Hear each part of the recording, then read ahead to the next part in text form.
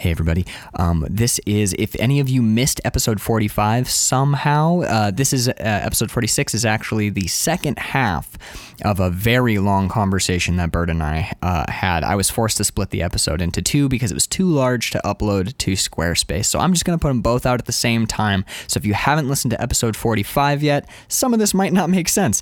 You might want to go back and listen to that. So this is basically episode 45 and a half, but I'm just putting it out as episode 46. So without any further ado, back into the conversation. We're not heroes.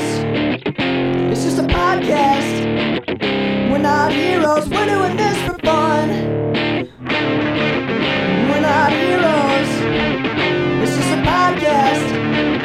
We're not heroes. What are you fucking dumb? And we're back. We're back from a Midsummer Night's Dream at the Old Town Playhouse in Traverse City. Should we dive right back into comics, or should we? What did you think of the play? I really enjoyed it. I actually got a little teary at the end. Yeah, so did I. Okay. I don't know why, but I did. Part of it, I think, is, I mean, the performances were amazing. The production was really good. It was clearly a cast that worked really well together. I had a blast, but I think part of it, and I was thinking this on the way home, I think part of it is Shakespeare. I think part of it is those words. They're literally like magic. It's just old words on paper, but every new generation can still like somehow breathe life into them. I've never seen a production of a Shakespeare play that I didn't enjoy. It's true. Like even at like, I can hear. I know. I just heard it on the tip. Those birds' throat making weird noises. Even at like high school level, if it's done earnestly, I always enjoy Shakespeare. Anyway, we finished our. It came from the short box. We finished our main conversation. So what else? What do we got to do to wrap up? We have to catch you guys up on a lot of nerdy stuff that we've done. So Bird has the list in front of us. Bird, What is our first topic of discussion? Television. Or Netflix. Or what I did last summer. Okay. So we've been watching some TV shows. Which one do you want to talk about first? Riverdale, which we fucking binged in one day. Oh my God. I think it was 2 days, but seriously. Yeah. We watched, I think you're right. I think it was 2 days, but I went into this going, didn't we just watch it on a whim? Well, yeah, we were. And I was like, this is going to be so dumb. I don't like Archie. For those of you who don't know, Riverdale is the television, it's a quote unquote television adaptation of the Archie comics universe. Archie, Betty, Veronica, Jughead, the whole shebang. But I put it in my list because I had heard it described by somebody as Archie meets Twin Peaks rated like a hard PG-13 bordering on R. Mm-hmm. And I was like, really? They're like, Who described it to you that Kevin way? Smith, I think. I think it was in a podcast, but it was like, it's like one of the darkest TV shows I've ever seen. And I was like, really? Okay. I mean, think about it. Jughead is, in this version of Archie, Jughead is a homeless kid whose dad is a criminal and whose mom... And an alcoholic. Yeah, whose dad is an alcoholic, whose family's falling apart. Whose family literally named him Jughead. Archie's, that's his name. And name. nobody blinks. No, he has a different name. They talk about it. He has a real name. Oh, they mention it. They mention it at one point, but everyone calls him Jughead. Archie has an affair with an adult woman, so we deal with statutory rape in the first episode. Mm-hmm. There are several murders in this show. That's what kicks the show off. There's a weird, like, pseudo-incestuous family dynasty thing. This show is truly fucked up. Like, Riverdale is really twisty and turny. Yeah. And, yeah, we were just sitting around one night, and I did that thing that I do where I say, like, pick a number. And I make you pick a number, and then I click that number into my Netflix list because mine's not that long. My list is like 300 something, so it's a good way to just pick something at random. And it was Riverdale, and we were like, and I'm like, play. So we're all sitting around. I think Alan and Aaron watched the first episode and then went to bed.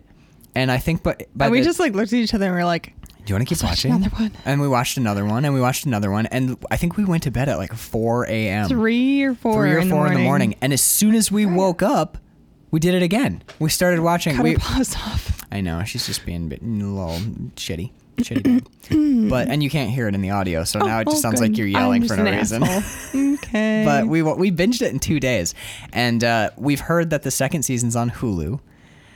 What? I'm gonna cut her paws off too. Do you want to let him out? No. What do you want to do? It's No, really we're good. distracting you. So we watched it in 2 days. The second season's on Hulu, but we've decided not to watch it on Hulu. We're just waiting for it to hit Netflix. Unless you want to go watch it on Hulu, because boy, you look so irked. What do you have to say about Riverdale? I liked it way more than I thought it would. I was hooked from the get-go. It's really good. It's really good. It's a really, really good show. All the performances are exceptional.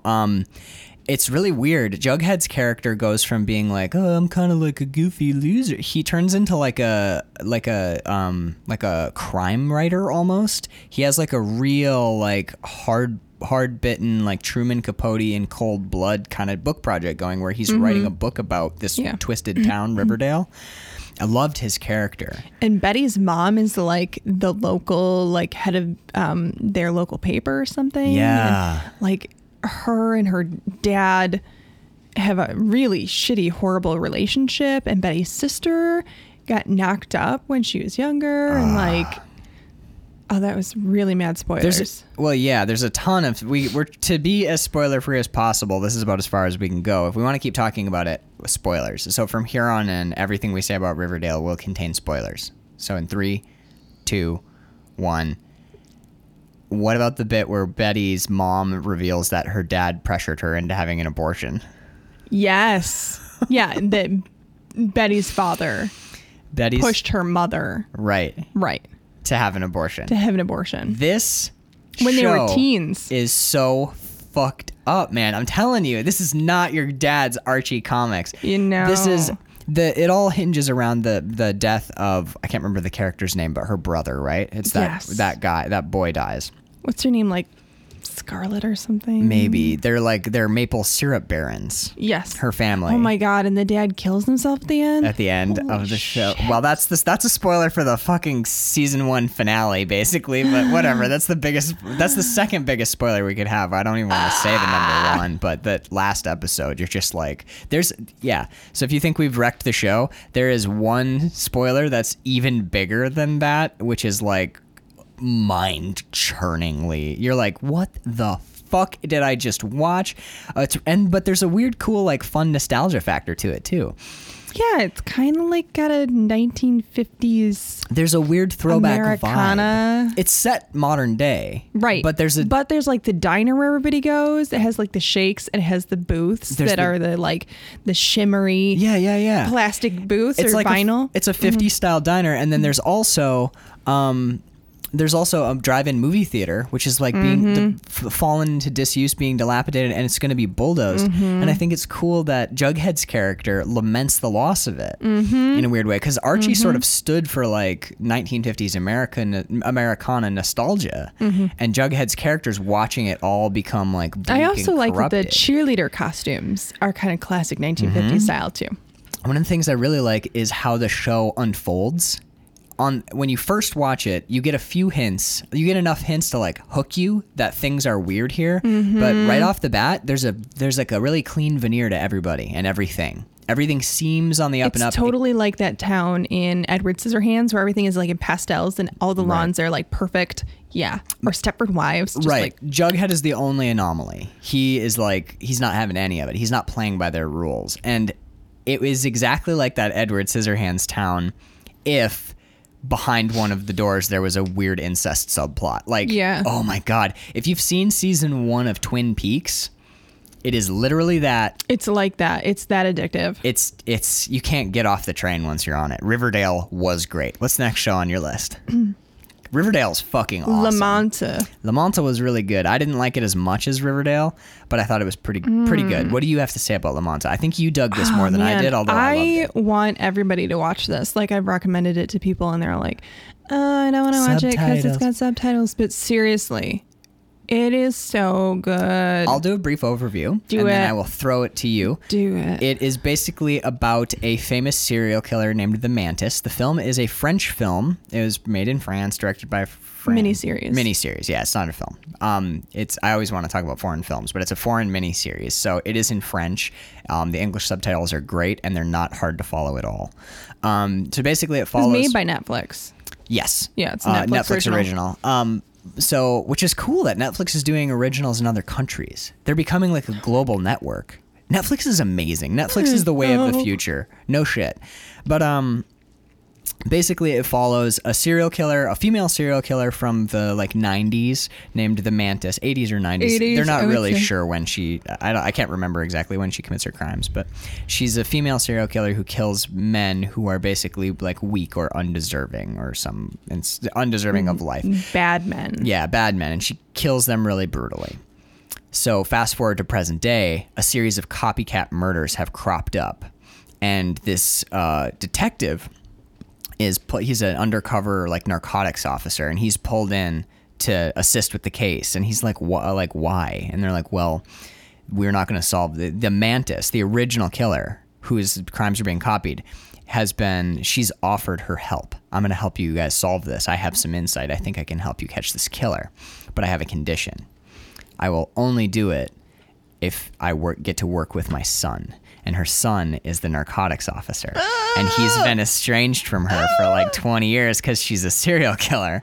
So there's family drama, there's high serial killer. There's definite Silence of the Lambs vibes. Her performance is its own thing, but there are definitely touches of Anthony Hopkins, Hannibal Lecter in there. The quiet, reserved nature, but she is and it brutal. Twists and it turns. It's twisty and it's turny. It is. There's a lot of like reveals, and it is definitely a whodunit. And you suspect totally different people throughout the thing. You're like, oh, it's totally that guy. And then you're like, oh no, it was totally that guy. Yeah. And then you're like, wait a second, I think it's somebody else. Yeah, there's a lot of awesome red herrings in there, and some of my favorite stuff is she starts interacting with the killer. We're not doing spoilers, right? Nope. Spoilers free. Spoiler free, but some of my favorite stuff is she interacts with the killer occasionally. They would know that if she's helping them. Right. Eventually it's going to happen. So she does end up interacting with the killer, and you can't tell if she is helping the police or if she's trying to warn the killer about what the police might know, or whether she's trying to help herself escape, or whether she's trying to give the killer instructions. All of the dialogue that she has, all of her interactions are so well written and so ambiguous that you can't tell what she's doing, and everyone is suspicious of everyone. It's fucking great. And there's a lot of layers to it. There's a lot of like we dig into like the family history. We find out why she did stuff. There's some pretty intense scenes. Minor spoiler, you guys can listen to this and it'll be like this is basically Stephen King went on Twitter and spoiled part of it, and that spoiler that he gave hooked me on the show. So this is not much of a spoiler, you guys. Trust me, you can listen to this and it won't wreck the show, but there are some great kills in this show. There's some really fucking gory stuff, but not just so much gore as in like just tense deaths. In episode 1 or 2, a guy gets stuffed into a locking industrial washing machine. Oh my God. The whole time I was like, you are on the edge of your fucking seat as they're trying to find this guy, and he's literally being drowned in an industrial washer. It's terrifying. It's so like your stomach is in knots. But that's as much as I'll say, is they stuff a guy into an industrial washer and he's locked in and they turn it on, and it's incredible. And you actually see him or a dummy going it's around. It's not a dummy. That's definitely like a stunt man. I definitely They put a think, stunt man in a washer. They did. For sure. It's so cool. That guy needs a pay raise. Oh my God. It's such a cool stunt too. It's great. I love movies. Okay. Le Mans is really good. That's all we should say about it. Yes. It's great. Le Mans is Go good. watch it. You can't Suck it up. You can't really talk much about it without spoiling it. Okay. So, and we are going back. We're occasionally watching this in between our other shows. We've never seen it together. Star Trek: The Next Generation. We've definitely talked about this on the podcast Have before we? because we've been watching it since Maine. But yeah, we got back to it, I we're think. several seasons into Star Trek: The Next Generation, and I don't think we even need to say spoilers on this because it's 1990s that this came out. Yeah. So this has been around long enough that spoilers. We don't even really need to talk about it, but there I love it. There aren't even I don't even want to talk about specific episodes or specific seasons, but I do want to talk about the show a little bit. Okay. Like, so you love it. I adore it. What is it about the show that you love so much? The whole concept of it. I love the characters. I love the dynamics between everybody. I love the adventuring and the like crazy hijinks kind of thing, things that they get into. It's such a well-written, cohesive show.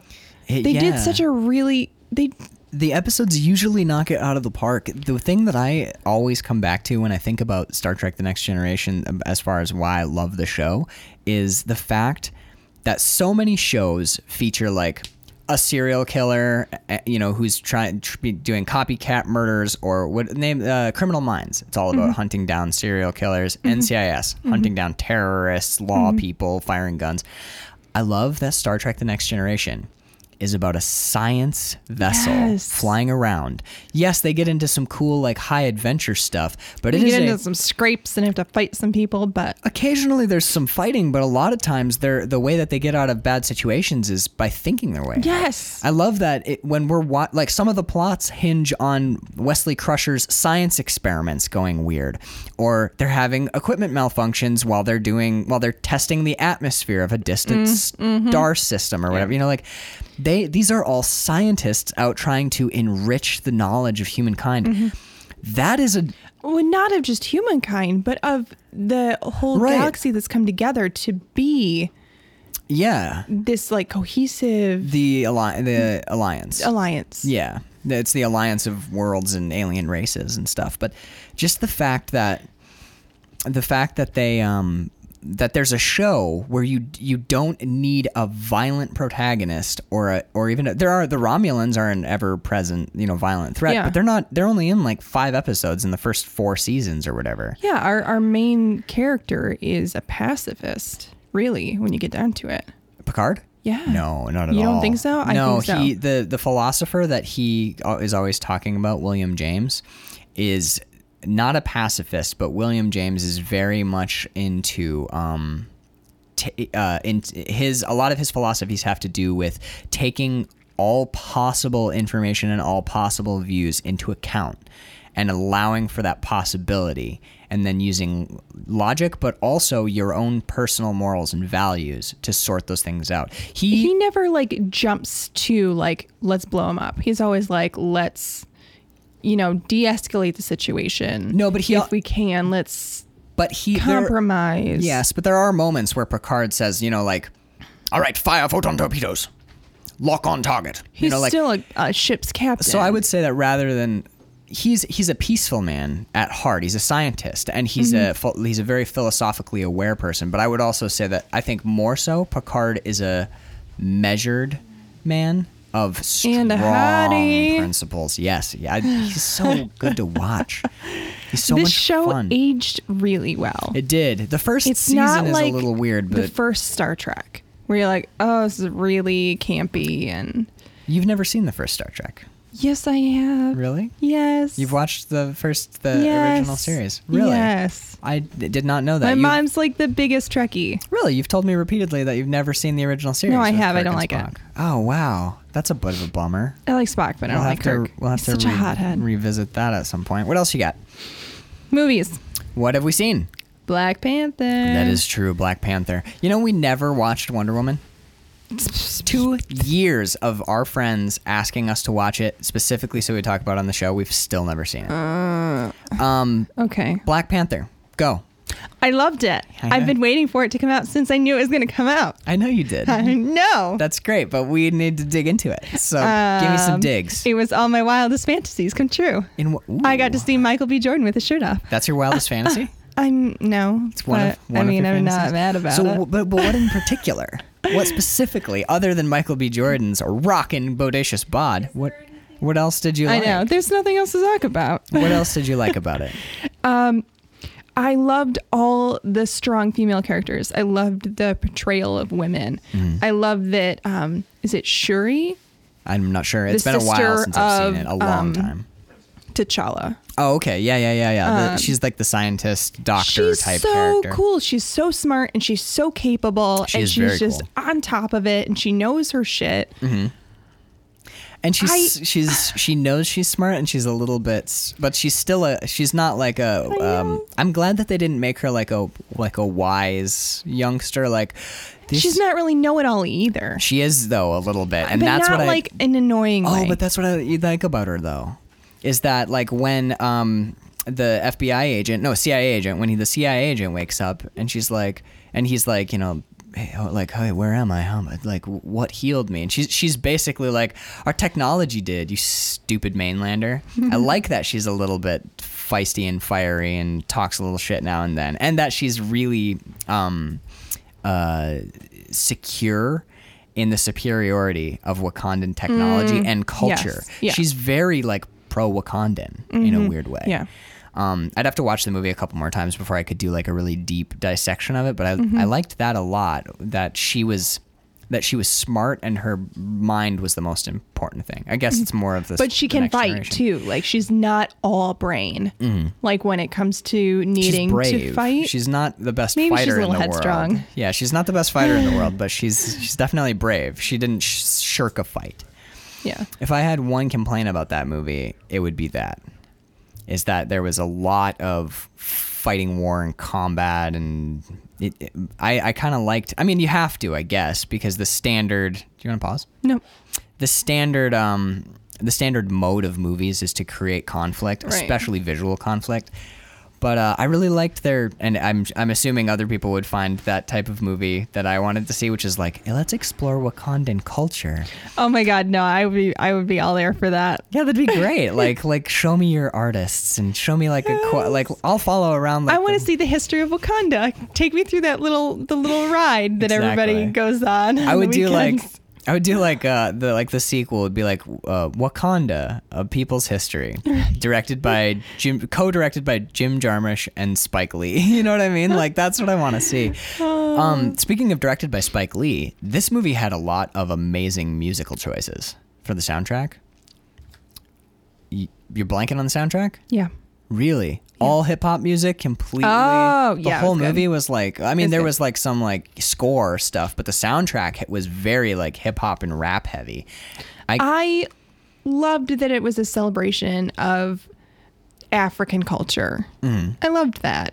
It's high time we had a movie like this, and I think it knocked it out of the park. There were a couple people who, you had mentioned this to me, there were people who complained early on when we were getting production photos of Black Panther because all of the, like they took many different parts from many different tribes and just threw them all together. And some I was people- concerned about that, but I went and I did some reading about how they did it and why they did it, who is in charge of doing it, and I feel okay about it. I understand it.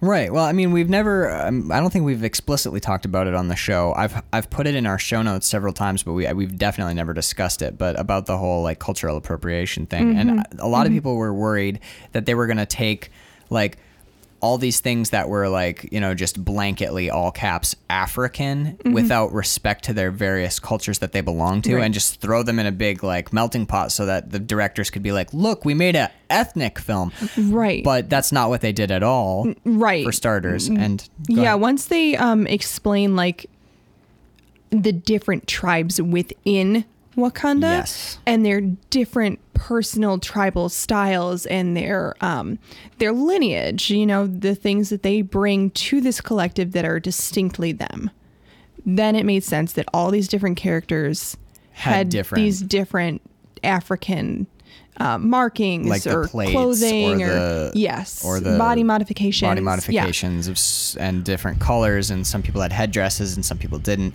Mm-hmm. I like one thing that I've always thought was kind of strange, and maybe is not a conversation for today because our episode's running really long anyway, Mm-hmm. but I had an argument about Black Panther while I was at work, like the day or two after I saw it, and someone was arguing that a lot of the stuff in Black Panther was called like a sort of weird gilded cultural appropriation, where they were saying like Michael B. Jordan comes in and immediately starts like rocking the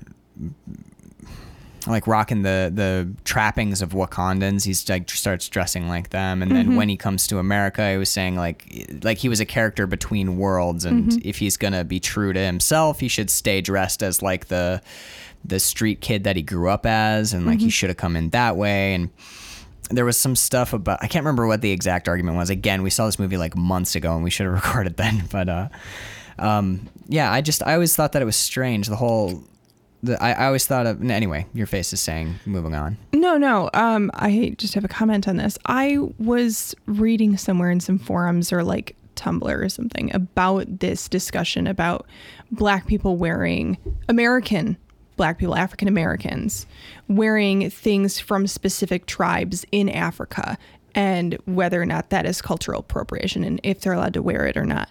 And the argument was made that most of 90 whatever percent of the Black people here in America were brought over as slaves and have no idea what their actual lineage is. So denying them the ability to latch on to a tribe that may or may not be theirs is not ours to judge. So They should be allowed to appreciate African culture as they will. So I read an article not too long ago, and so what's your take on? Well, right there, you said it's not our place to judge. So you've created an us and them dynamic, and I'm just curious. I read two articles at work when we were super slow. One said, white people, here's why dreadlocks are not okay. And the other one was, yes, white people, you can wear dreadlocks. And it was two opposing viewpoints on whether or not white people were allowed to wear dreadlocks or whether that was cultural appropriation. Sorry, go ahead. Oh boy. I did a lot of research on this actually at one point because I really wanted to have dreadlocks. And really, I think it's just pretty much two people's opinions. Okay. I don't think it is exclusive to one culture or another, whatever. There may or may not be evidence that tribal people in Scotland or Ireland. The fairy locks argument has been pretty soundly debunked, but Vikings. But I read claims that like white people hair quote unquote does not lock, and that Black people's hair is designed to lock. That's not true. And I just think it's the most ridiculous thing ever. Here's the thing that I've always said, and we've talked about this privately, is I think cultural appropriation as a concept is really harmful and sort of destructive for just us as the human race. It's another, because that's the fine line between appreciation and appropriation. Right, but I've always railed against boxes of all types and kinds, because I think because I think that what a lot of people call cultural appropriation is a way to immerse yourself and understand and appreciate a culture that is not your own. We could have the same conversation about body modifications or wearing the bindi. We could, but go ahead.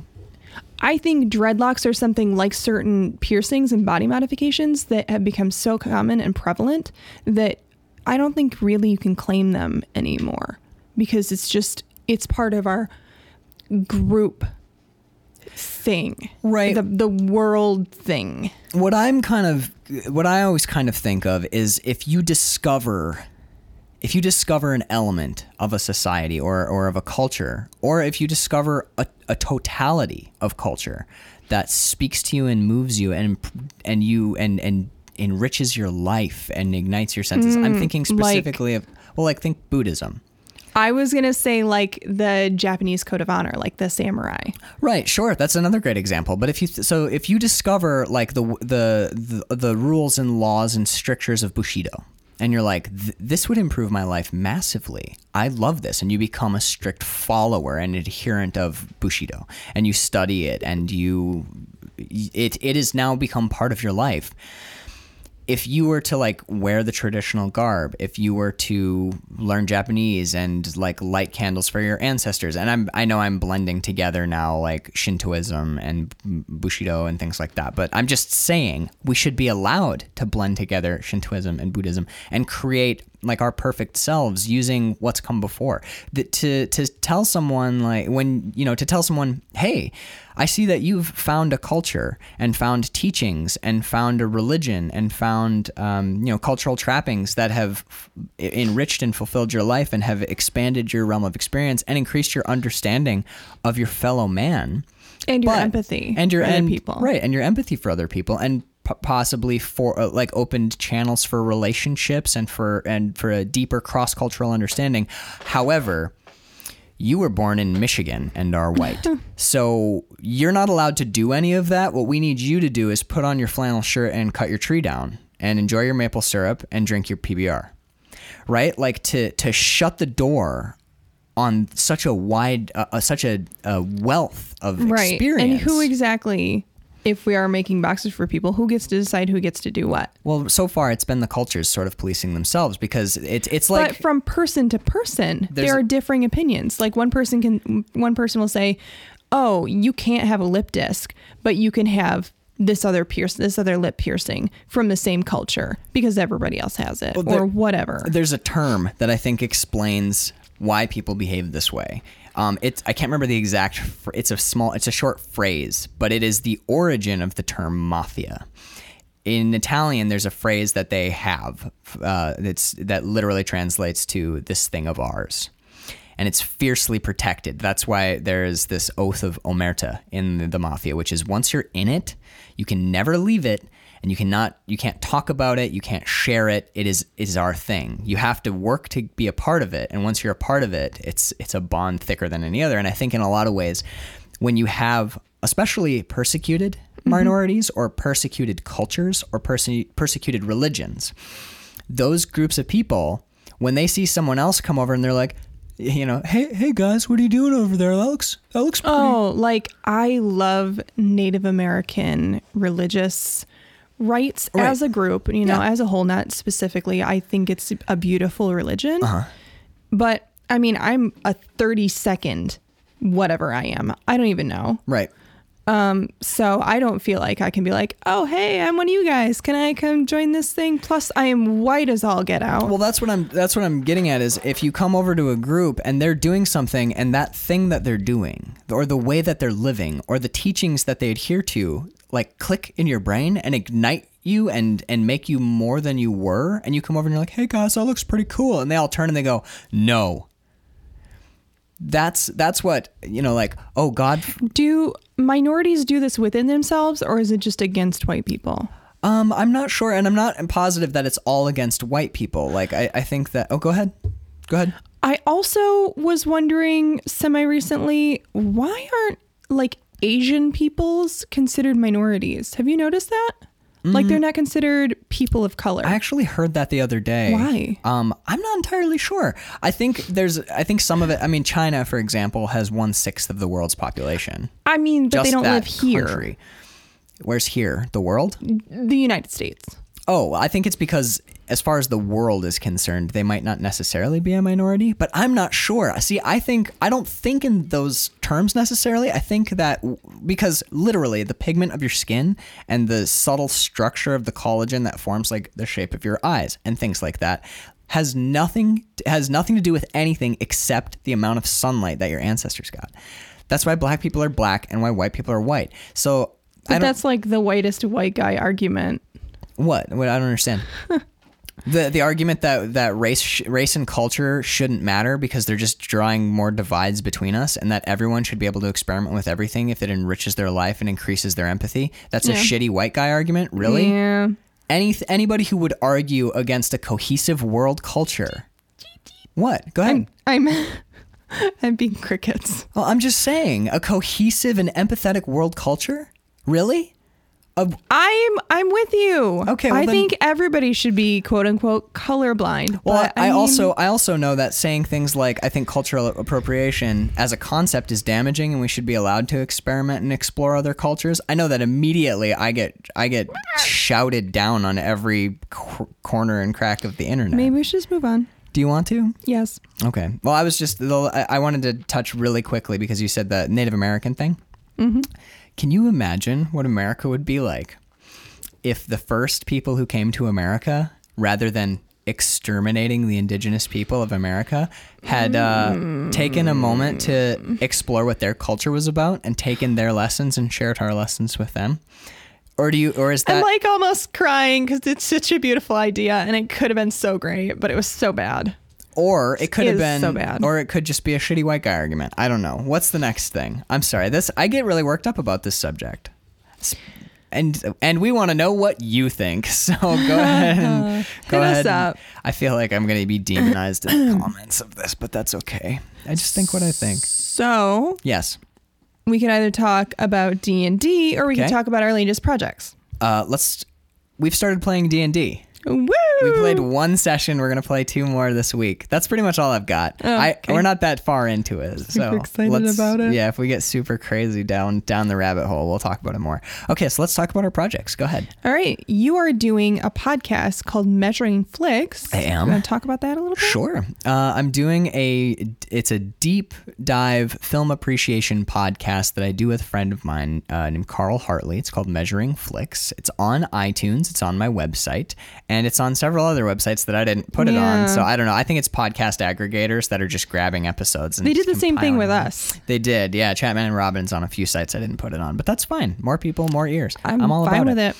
it. So with Measuring Flicks, what Carl and I do is we pick a theme for each month. 12 months is a season. And then we pick 4 films, 1 a week in that theme.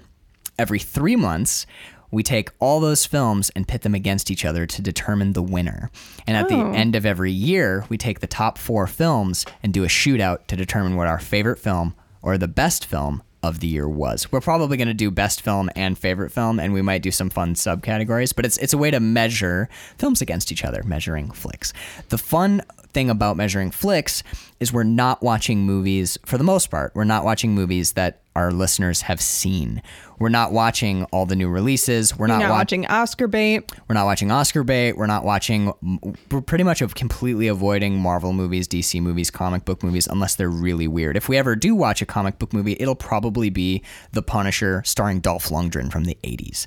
You know what would be fun? What? To do a crossover with Carl about a nerdy movie. That would be fun, but it would have to be a really obscure, like we'd do like Red Sonja or something. Ooh. Or Tank Girl. Red mullet. So what we're doing with Measuring Flicks is we're watching movies that are a bit too obscure for most people. We're watching some art house films. We're watching some like independently produced or indie film gems that slipped under the radar.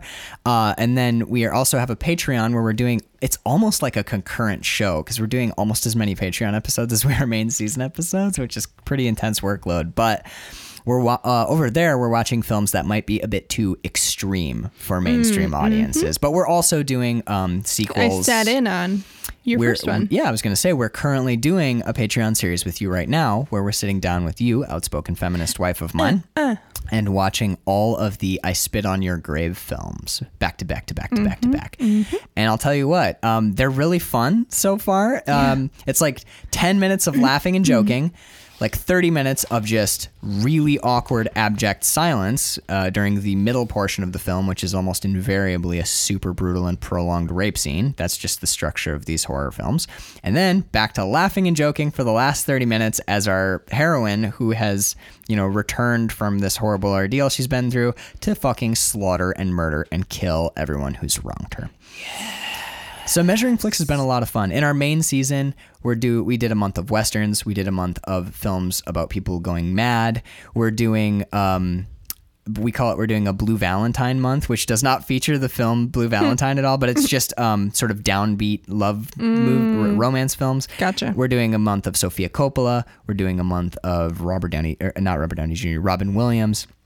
So, We should do a Robert Downey Jr. We should. But not his weird Iron ones. Man. No, we should do like Less Than Zero, Chaplin, The Singing Detective, stuff that people Kiss haven't. Kiss Bang Bang. Kiss Kiss Bang Bang, but people might have seen that. Like what we're trying but to. it's so good. It is. What we're trying to do is movies that people haven't seen, and I'm not kidding, we go deep in these movies. We pull apart cinematography. Oh my god. We did 2 hours on The Searchers. It was fucking incredible. Jesus. We really pull these movies apart and we talk about their cultural significance, blah blah blah. That's pretty much my big project right now. I've been trying desperately to start writing something again, but writing's not really happening for me. It's kind of bumming me out. Music's completely on hold. So I'm really not doing anything constructive but podcasting these days. And I'm having a lot of fun with it, though. I'm having some of the best conversations in my life about art and cool stuff. So you should go check that out. Measuring Flicks. Bird, what are your projects? Well, it's not so much a project as it is a business. I started my own business last August. Honestly, it's not going so great, but it's the first year. Small steps and slow starts, But it's really exciting to be able to say, oh yeah, I started a business and I am an artist and I'm doing this thing. And it's been a lot of fun. I made a bunch of goals for myself that I'm totally not going to meet, but I mean, old college try. It's good to have goals. Where, if people want to see this business of yours or support you in all of your artistic endeavors, I have a website, okay. theartistbird.com, or I recently, a couple months ago, started a Patreon. So patreon.com/theartistbird. The Artist Bird, The BIRD. Artist Bird, yes, sir. I have some pretty awesome perks, if I might say so myself. I also have a Patreon, and mine, it works differently than yours. Right. Mine is every month. Also give yours. you something. Also, yours is you and your art, your visual arts, and that's what you're doing. Mm-hmm. I'm doing mine as a catch-all. So like mine is patreon.com/ I think it's just Max Peterson. I'm pretty sure. I'm about 100% sure that it's Max Peterson. You're ridiculous. I told you to get your shit together before we did this. I'm fine. It's I think it's live, but I haven't. I'm sure you can search your name and find it. Yeah, it's patreon.com/ Max Peterson, but I'm using mine as a catch-all. So there are, because Patreon is basically it's like it's an ongoing crowdfunding website where basically people can become patrons of their favorite artists or famous artists, hopefully famous artists. So you go on there and you pledge a small amount either per month or per thing that artist produces. And what mine is there are rewards on there and goals on there for Measuring Flicks. So you can go and get like bonus episodes of Measuring Flicks or little mini series like we were doing with you, with the I Spit on Your Grave movies. But also it's a place where people who are fans of the music that I do or the films that I do or the stories, poems, visual art, experimental medium, any artistic thing that I do. You're going to be releasing albums on there, right? For digital download? Yep. I'll have two albums coming out on there over the next several months for digital download. We're going to have like big stretches of Measuring Flick stuff. We've been kind of talking about whether or not to incorporate Chatman and Robin on there or just keep it a simple thing on its own. I think we should.